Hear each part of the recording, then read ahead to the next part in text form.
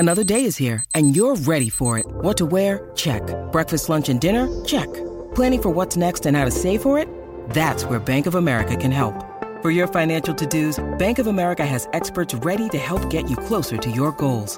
Get started at one of our local financial centers or 24/7 in our mobile banking app. Find a location near you at bankofamerica.com/talktous. What would you like the power to do? Mobile banking requires downloading the app and is only available for select devices. Message and data rates may apply. Bank of America N.A., member FDIC. When you need mealtime inspiration, it's worth shopping Kroger, where you'll find over 30,000 mouth-watering choices that excite your inner foodie. And no matter what tasty choice you make, you'll enjoy our everyday low prices, plus extra ways to save, like digital coupons worth over $600 each week. You can also save up to $1 off per gallon at the pump with fuel points. More savings and more inspiring flavors make shopping Kroger worth it every time. Kroger, fresh for everyone. Fuel restrictions apply. Hey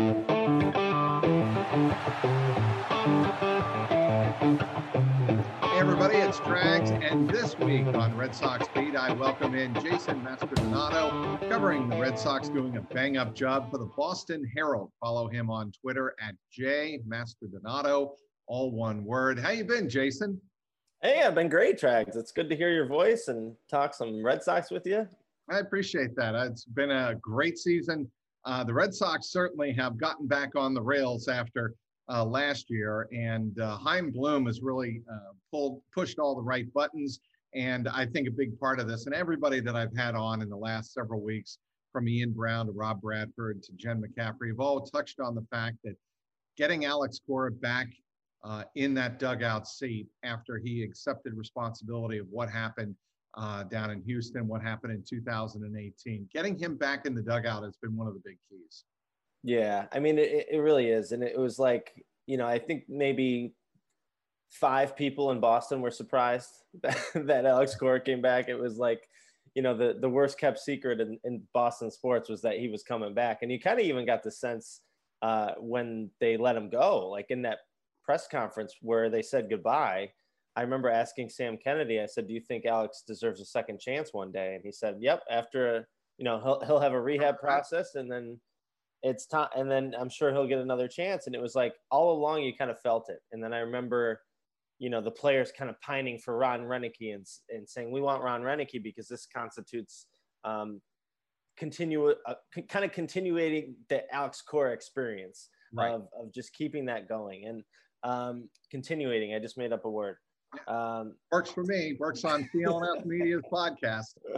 So it was, I think we all expected Alex Cora to come back. I'm not sure we expected him to take the same team that was kind of awful to watch last year, albeit a couple added pieces. But really, I think 80% of this pitching staff was on the team last year. And it was like one of the worst pitching staffs I've ever seen in baseball in like my decade. It was bad. But it was also injury-riddled. It was. They had a lot of injuries, but Chaim Bloom kind of, didn't add a whole lot to the pitching staff this year, right? I mean, Garrett Richards is a new guy. You got Darwinzon Hernandez and Josh Taylor back, but a lot of these guys were here last year and just underperforming. And so, I always said I think Alex Cora is a better manager of pitchers than he is position players, even though he was a position player. That is kind of interesting. Why? He seems to have a good understanding of pitcher strengths and how to get the best out of his guys. Like, hey, Josh Taylor, this slider you have is really working. Can we throw it more often than you used to throw it? Can we throw it, can we throw your left-handed changeup to left-handed hitters? Or can we tinker with your stuff and make it so that you're having more success? And Cora just sees the game really well, as we know. He's a great manager of people, but he's also a really good strategic manager when it comes to pitching attack plans. And I think we're seeing that with a lot of the pitchers this year. There's no question about that. And look, I've felt all along with the Red Sox, they were going to hit. That's no secret. I mean, their lineup, the big four to me starting the season in terms of Devers, Bogey, JD, and Verdugo really did their job. But now you have a guy like Hunter Renfroe. And I want to spend some time on Hunter Renfroe and why, to me, he has offensively been the linchpin of this team and why they are 48-31. They're a game ahead of Tampa Bay as we record this in the AL East. He has been a huge part, not only offensively, but in the field. He has. And I got to say, he's one of the guys I was wrong about. You know, when they started using him in April. What's that? I said you weren't alone in that. There were a lot of people thinking, what has Hunter Renfroe ever done, and what will he actually be able to bring to the Red Sox? Exactly. I mean, you look at him, he's always been fantastic against lefties, right? His entire career, he crushes lefties, but he's a platoon player. That's why you have him in there against lefties. That's what he does. This year, 347 average, 1,078 OPS against lefties. I mean, he destroys them. The problem is he's always been bad against right-handed pitching. And my argument against Hunter Renfroe getting playing time was you have Jarren Duran in AAA, who's a left-handed hitter, who is, by all accounts, gotten a lot better on defense, who's destroying the ball. I think he's got 12 homers in 32 games.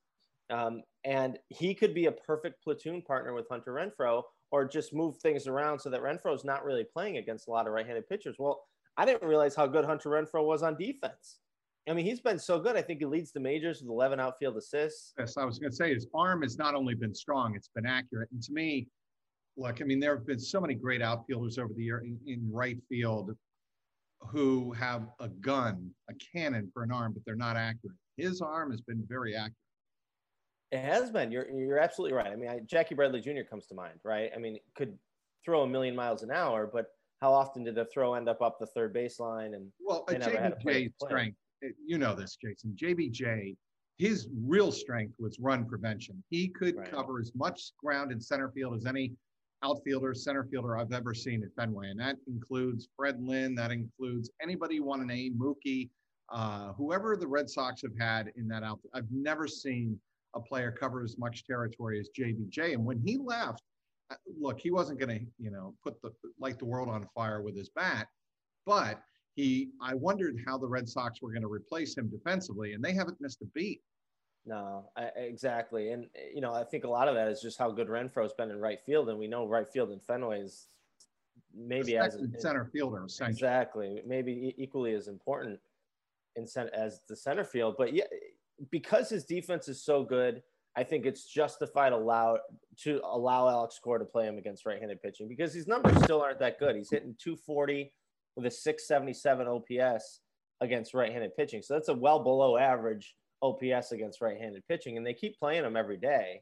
And I understand they think he's their best option and he helps them on defense. I still think you can make the argument that he should probably not be playing as often as he has against right-handed pitching, but they found a nice little left-right situation in the lineup where he protects Devers. If they want to bring in a left-hander to face Devers, well, with the 3-batter rule, guess what? You're going to face Hunter Renfroe next, and he's one of the best in the game against lefties. So I understand it more than I thought I would.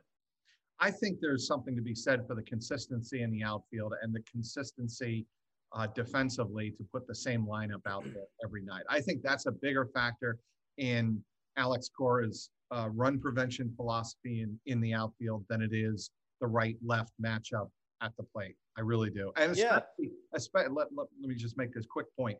Especially when you have a pitching staff that gives up a lot of fly balls, and B is still, bring this up here.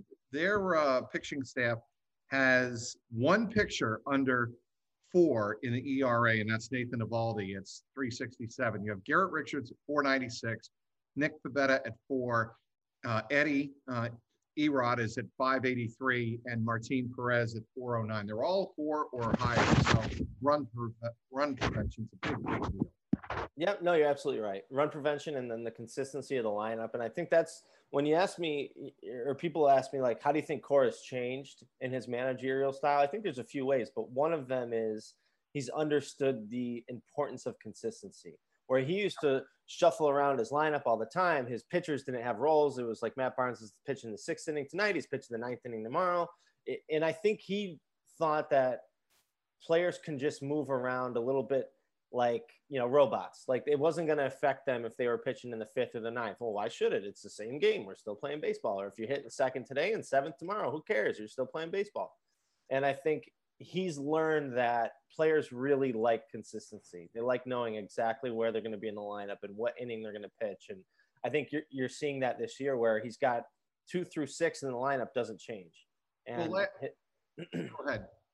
No, yeah, same thing with the relievers. He knows exactly Matt Barnes knows he's pitching the 9th, and Ottavino's pitching the 8th, and these guys know exactly where they're going to play, and I think they appreciate that. So on Monday night, Hunter Renfroe, since we're speaking of him, had 2 home runs, but that doesn't do it justice. They were mammoth shots. And, in this StatCast era, when we're measuring everything, spin rates, projected distances, barreling up of pitches, Hunter Renfroe, that's what it shows me that, he hit home runs, let's see, of 439 feet in the 4th inning and 434 feet in the 6th inning. That means he's barreling up the ball. He's crushing it. And I just pulled up his numbers too to just look at it. I mean, his maximum exit velocity is in the 94th percentile, average exit velocity in the 77th percentile. I mean, the guy destroys the ball. There's no question. And that's why the Red Sox brought him here. It's just crazy to me that the Tampa Bay Rays, who are like, more into this stuff than any team, it seems. Right. DFA'd this guy in November. And it's like, that's another reason where the Tampa Bay Rays don't want the guy who's got one of the hardest exit velocities in baseball. He was $3 million. It cost him that much. I mean, he's not going to break the bank there. Right. He was arbitration eligible still, and they said, forget it. We don't even want to pay him the $3 million, whatever he's going to get. And the Red Sox said, we'll take him at $3 million. He'll hit lefties. Again, I didn't think he was going to play this much against right-handers, but hey, if he's playing, like you said, if he's playing great defense, he's still hitting the ball hard. The numbers don't look great against righties right now, but he's doing other things, and you can justify having him in the lineup every day. Arguably and understandably, Chaim Bloom's best move of the offseason, one of his best moves of the offseason. He knew what Hunter Renfroe was. He's familiar with the player, obviously. And, that's where it does, I think, pay off to have a younger mind in there like Chaim Bloom, who's willing to bring in some pieces to kind of, if you want to use the term Band-Aid, do that, Band-Aid, and then restock the farm system. And that has been one of his charges from John Henry on down in terms of the ownership group and Sam Kennedy. We've got to restock the farm system. One other player that I think is coming on, and I want to touch on real quick here, Jason, is Bobby Dahlbeck. He did not get off to a great start. And there have been other players early in their career. Dustin Pedroia, since he was honored this week in the Red Sox Hall of Fame, he did not get off to a very good start in 2006. You remember the first month of the season, what he did? He hit 183 or something like that. Yeah. It's so important for a guy that you believe in. Give him the reps. Don't yank him out of the lineup, and give Alex Cora a lot of credit. Give Chaim Bloom a lot of credit. I'm sure both of them have talked about Dahlbeck at length. They did not give up on him. We're going to keep him in the lineup, and we have enough around him to let him find his footing, and I think he's done that. Yeah, I think he's gotten better. I still think there's so much work to do here with Dahlbeck. I mean, he reminds me a lot of Renfroe, actually. Hits the ball really hard when he makes contact, really good against lefties, not hitting righties at all this year. Really been awful against right-handed hitters. He's got 57 strikeouts and 136 at-bats against righties. So he's striking out almost half the time against righties. It's just hard to it's hard to earn your way in the lineup. But you're right. They've trusted this kid because they believe in his potential. And he's played a pretty good first base, I think. And he's handled lefties so well.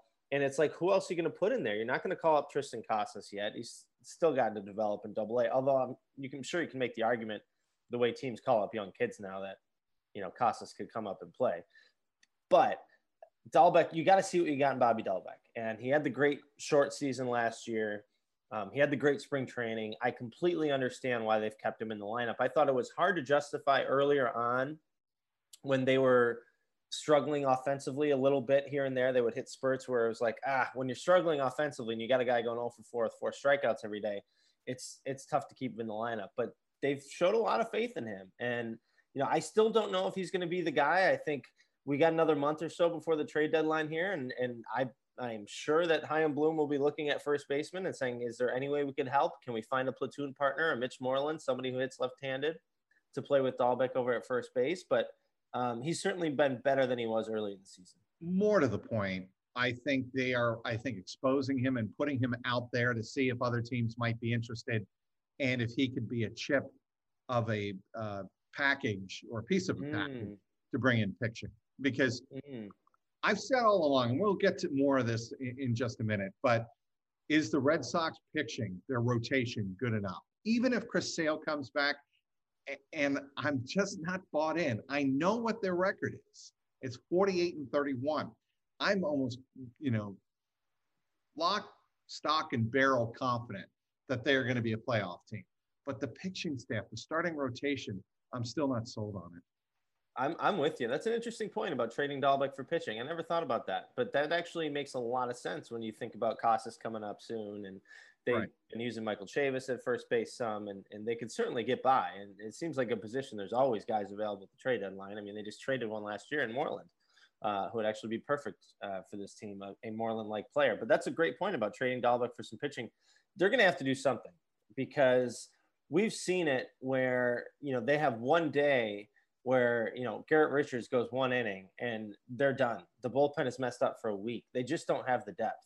And that's what you saw in the Tampa Bay. Well, you saw it in game 2, I believe it was, of the Tampa Bay series. You saw it in game 1 also, but they managed to, win that incredibly bizarre game. And then there was obviously a pitcher's duel in the third game. But that, to me, that Tampa Bay series, I think, exposed the Red Sox needs coming up to the trade deadline.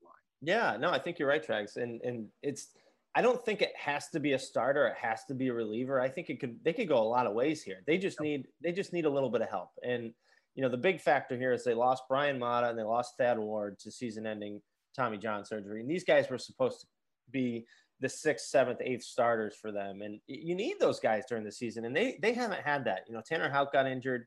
I think Tanner Houck's incredible. I still thought it was kind of a disservice to him to be shuttling him back and forth early in the season after what he did last year. And even in his first few appearances this year, I thought this guy's a big leaguer who should be in the big leagues. But then he ends up getting hurt too. They really need Tanner Houck back. That could be a really good midseason acquisition, Chris Sale, but they're probably going to have to get somebody. And it can't just be, well, we'll trade cash for Yaxel Rios and hope for the best. I mean, they're going to have to get somebody who's a legitimate force, either in the bullpen or a guy who can patch up the rotation, push someone else to the bullpen. They're going to need a real arm, I think. Speaking with Jason Mastrodonato, covering the Boston Red Sox for the Boston Herald. Hey, sports fans, BetOnline, the fastest and easiest way to bet on all of your sports action. Baseball season is in full swing, and you can track all of the action at BetOnline. Get all of the latest news, odds, and info for all of your sporting needs, including MLB, NBA, NHL, and don't forget, UFC and MMA action as well. Real-time updated odds and props on almost anything you can imagine. BetOnline has you covered for all of the news, scores, and odds. It's the best way to place your bets, and it's free to sign up. Before the next pitch, head on over to BetOnline on your laptop or mobile device and take advantage of the 50% welcome bonus on your first deposit. BetOnline, your online sportsbook experts. And don't forget, don't sit on the lines anymore. Get in on all the action. Don't forget to use that promo code CLNS50 to receive a 50% welcome bonus with your first deposit. BetOnline, your online sportsbook experts. Back with Jason Mastrodonato of the Boston Herald. Chris Sale. I don't know how much they are going to be relying on Chris Sale. I don't know if he's going to be back at the end of July, early August. Is he the piece that they think is going to act like a trade, late season trade, and add some value and depth to the starting rotation? It certainly seems like they think that, doesn't it? I mean, for a while, it was like, well, we don't know. We're taking our time. Let's not get ahead of ourselves here. I understand that. Of course. And then all of a sudden, like 3 weeks ago, the attitude changed. You got Chaim Bloom going on NESN pregame show saying, this is the best we've ever seen him. He looks fantastic. We're so excited right now. This is amazing. Mm-hmm. And you got Alex Cora saying, what a day. I mean, we're all watching. This is like, it's so hard not to get ahead of ourselves here. Something happened a few weeks ago where they just started getting their tune completely changed from we have to be safe and careful to, oh my God, he's looking so good and we can't wait to get him back.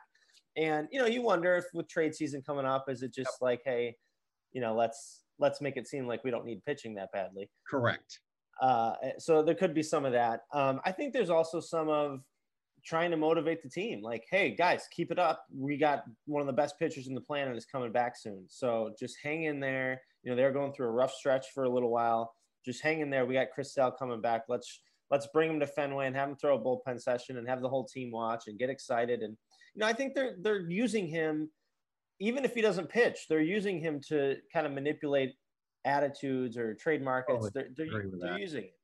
So they're doing something with him. And I do think he's going to help them at some point this year. I think you look what happened to Noah Syndergaard and Luis Severino. They both had Tommy John around the same time Sale did. They were both way ahead of Sale's schedule because Sale had a couple setbacks. He had COVID. He had a neck injury. I think he had some shoulder soreness. I can't remember what it was in spring training that they later revealed. And now what happened? Syndergaard's probably not going to pitch this year. Severino got hurt in his second rehab start. So the Red Sox kind of look like geniuses now, taking it nice and slow with Chris Sale. Used to be like a 12-month, sometimes 11-month recovery period. Now we're on to 15 months. He's still not making rehab starts yet. So they're taking their sweet time with Chris Sale. And I think they're hoping it pays dividends later in the year, but we'll see. I'm a 76er fan. And after watching from here in Cincinnati, watching that series against Atlanta and watching Doc Rivers, the best, I hate to use this term, snake oil salesman I've ever seen in coaching, come to Ben's defense, 2 days later and say, we believe that he can be a big part of our future. May not be a point guard, but we're going to put the work in with Ben. When everybody and their brother assumes that Ben Simmons is gone, he's not going to stay with the Sixers, right? That's kind of how I feel like Alex Cora can pull off a Doc Rivers a little bit sometimes. Yeah. He's totally capable of putting a spin on a player in one regard, in one way, to serve another purpose in another way. Absolutely, you're right. He's one of the best manipulators of the narrative that I've seen in my 10 years covering baseball. He's really good at shaping the narrative. I mean, they lose the Rays series, and it was like a heartbreaking loss on a wild pitch with 2 outs in the 9th against the worst hitter in the lineup. All Matt Barnes had to do was throw 2 more strikes, and the inning was over. And he spikes one in the dirt. It gets away. They lose the game. They lose the series. Huge series. Devastating. And Alex Cora comes out, hey, how devastating was that loss? His first answer is, I'm so proud of our team. We played amazing. We proved that we compete with anybody. Nobody believed in us, and we came out here and competed with the Rays for 3 games. It's like, no, you just lost a devastating game, a huge series, and he's manipulating the narrative and kind of putting this positive spin on it. And I think whether or not we buy it in the media, whether or not the fans buy it, really doesn't matter. If his players buy it, that's what matters. And I think they buy it. They buy what he's selling.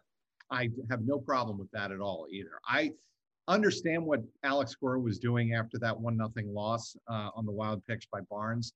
And I think that's part of his job. And he's great at it. And that's why the Red Sox management and ownership loves him, because he is capable of manipulating the narrative and having a very sound fundamental understanding of baseball concepts at the same time. And I think that's really what they're looking for with Alex Cora. The team is never, after a really difficult, you want to call it devastating loss, like the 1-0 loss to Tampa, he's not going to let the team get down on itself, ever. Yep. He's very good at that. And I want to ask you about another picture we touched on, Matt Barnes. He has had statistically a very good first half of 2021, and he's going to be a big part of what they hope to accomplish in the second half. And we assume they're going to get to the playoffs, what they're going to do in the playoffs.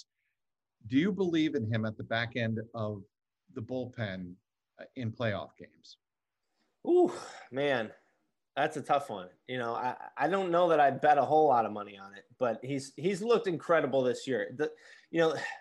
The tough thing about Barnes is this is his 8th year in the big leagues. And until this year, it was always the same thing. It was great pitcher, doesn't want the 9th. He just doesn't want the 9th inning. I remember John Farrell didn't want to put him in the 9th inning. For whatever reason, Matt Barnes didn't want the 9th, and they didn't trust him in the 9th. And obviously this year we're seeing something totally different. I mean, the guy's come alive in the 9th inning. Something happened here. There's a lot of stories about him showing up to camp and saying, I want the ball in the 9th. Skip, give it to me. Adam Ottavino saying, you take it. I believe in you, even though Ottavino's got a better track record than Barnes and had some more closing experience than he did. Something happened with Barnes this year where his attitude is just totally different. So it's so hard to know, is he the guy in the first 7 years of his career who would get a little nervous, who'd come in and walk the leadoff guy, who other managers didn't want to use in the ninth inning? Or is he this new guy? Is this who he is now? And he's playing for a contract and he's motivated and he's like, give it to me. I want to be the guy. So it's really, I have a hard time saying when it comes to the playoffs, this guy's going to be locked down, slamming the door every night, just because we know his history a little bit. But it's really been fun to watch how good he's been this year. He has been really, really good. And, that kind of leads us to the next subject, and that is the Red Sox competition, the true competition in the American League. It's going to be Tampa Bay in their own division, the White Sox, the Astros, and the A's, right? I mean, maybe the Indians if they get hot at the end of the season, but that's it. That's all you're talking about in the American League. It's really not a great league, and it's kind of interesting. I thought it'd be better. I thought the Yankees would be better. Obviously, I still think the Blue Jays are pretty good. I wouldn't want them to get hot, and if they went up and made a key trade deadline acquisition, I think the Blue Jays can be kind of sneaky good as well.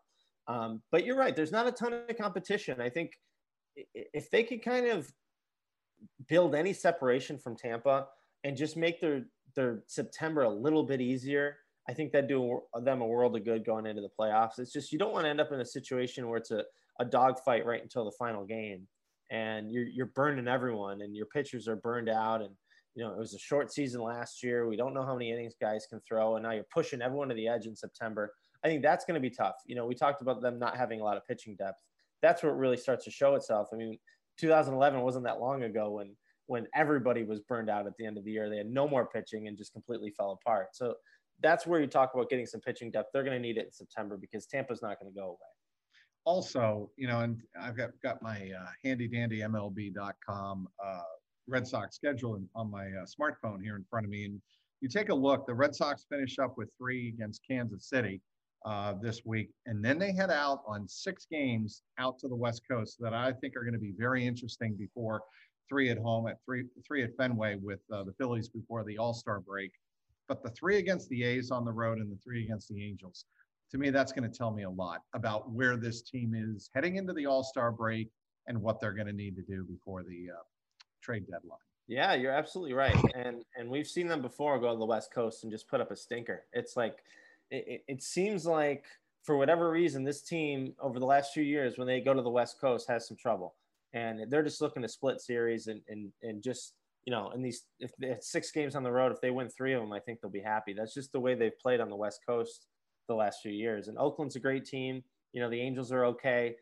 They've already seen what Shohei can do. So you're right, though. That's a huge series right before the All-Star break, right before Chaim Bloom gets on the phone and maybe starts making some trades. That could tell them a lot. And then after the All-Star break comes a huge stretch against the AL East. The Yankees for 4 at Yankee Stadium, 3 against Toronto, we assume in Buffalo, right? 4 against the Yankees at Fenway, and then 4 more at home against Toronto. And then 3 on a weekend series right around the trade deadline at Tampa Bay. 2 weeks straight against divisional opponents. I mean, that's crazy. That's a heck of a schedule. Right. Hopefully for them, the Yankees are still playing like garbage and haven't figured it out. I mean, Garrett Cole, it's really remarkable to see Garrett Cole struggle the way he is. I mean, $325 million could be seriously in jeopardy with the new rules and how much Garrett Cole is struggling. So that kind of takes the Yankees probably, like I said, I think the Blue Jays are scarier to me. The Blue Jays, what's George Springer's status? I don't remember, but. No, he's supposed to come back, I believe, by the trade deadline, like right around that weekend. Yep. So if they get George Springer back, this is a good team. We saw Vlad carry them against the Red Sox a little bit. The Blue Jays are scary. That's going to be a really tough stretch. And again, with that coming right up against the August 1st, July 31st timetable right there, it's that could be telling. Do we have enough pitching? Who are we going to get? Do we need to go after somebody really good? Can we just get, a back end arm? What do we need here?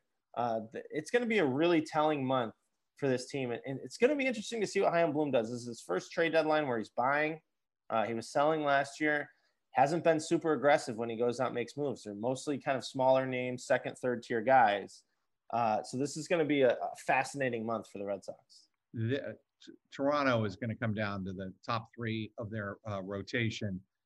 Hyun-Jin Ryu, Robbie Ray, and Alek Manoah carrying them. And the Manoah is interesting because he's 23 years of age.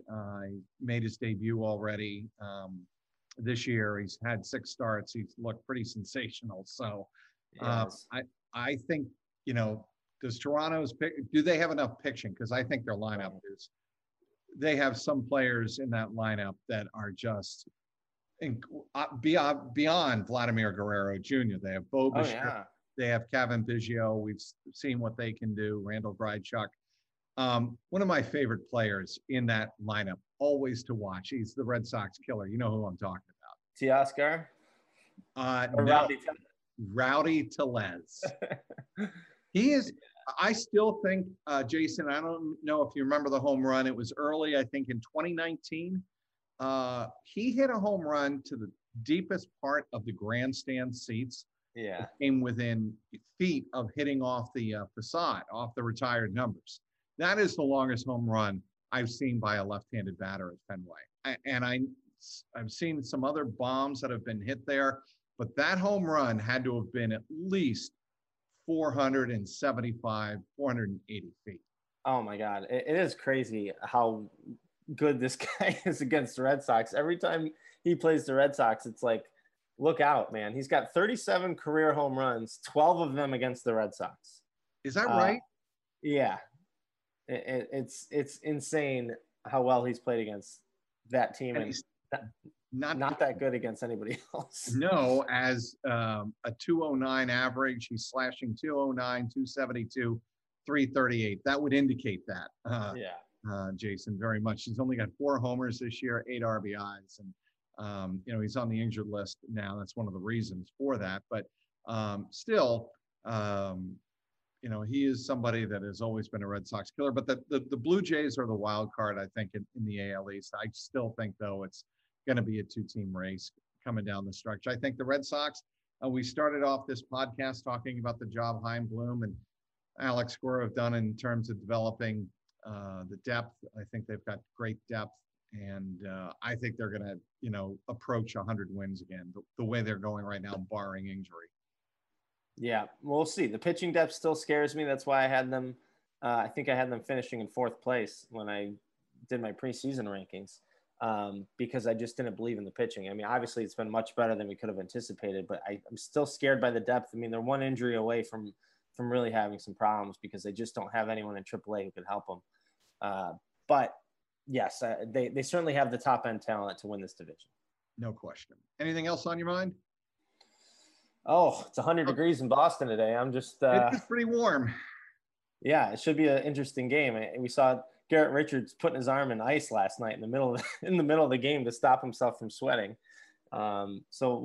Crazy things seem to happen at Fenway when it's this hot. And the ball certainly flies, as we saw from the 2 home runs that we mentioned from Hunter Renfroe. They were tape measured shots, and certainly in the heat, it doesn't hold those balls back at all. Yep, exactly. Well, it's been good catching up with you, Jason. We got to do this again.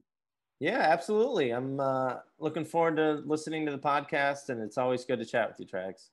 Yeah, we'll have to catch up on Nick Castellano. See, he had quite the game for the Redlegs last night. Grand slam, 7 RBIs. I think he's the National League MVP right now. Wow. I don't vote pitching for MVP. Everybody's coming at me on Twitter with Jacob deGrom, and I get it. Yeah. But Nick Castellanos is the best day-to-day player I've seen in the National League this year. Wow. I didn't realize he was hitting 347. My goodness. 174 total bases. Wow. His OPS at home at Great American this year is 1310. Well, it's like the Coors Field effect. Is he going to win the MVP with a 1310 OPS at Great American? That's actually a great point. I'm going to have to. Actually next week I have The one and only John Sadak, the Reds play-by-play voice on Red Sox Beat. We're going to talk a little minor league baseball. We're going to talk a lot about how he approached. He's got a very unique way of approaching baseball broadcasting. I call him TR Sadak, Total Recall. He does a game with statistics that I've never heard before. It's just unbelievable. Amazing. So that'll be next week. All right. All right, Jason, thanks so much for joining us. It has been a pleasure catching up with you. We will do it again, no doubt about that. I want to thank everybody for downloading today's podcast. Thank our terrific guest, the one and only Jason Mastrodonato from the Boston Herald, covering the Red Sox all year long. Follow him on Twitter at jmastrodonato, all one word. I want to thank our great sponsor, betonline.ag. I'm Mike Petraglia, and for Jason Mastrodonato, this has been the Red Sox Beat podcast, powered by CLNS Media.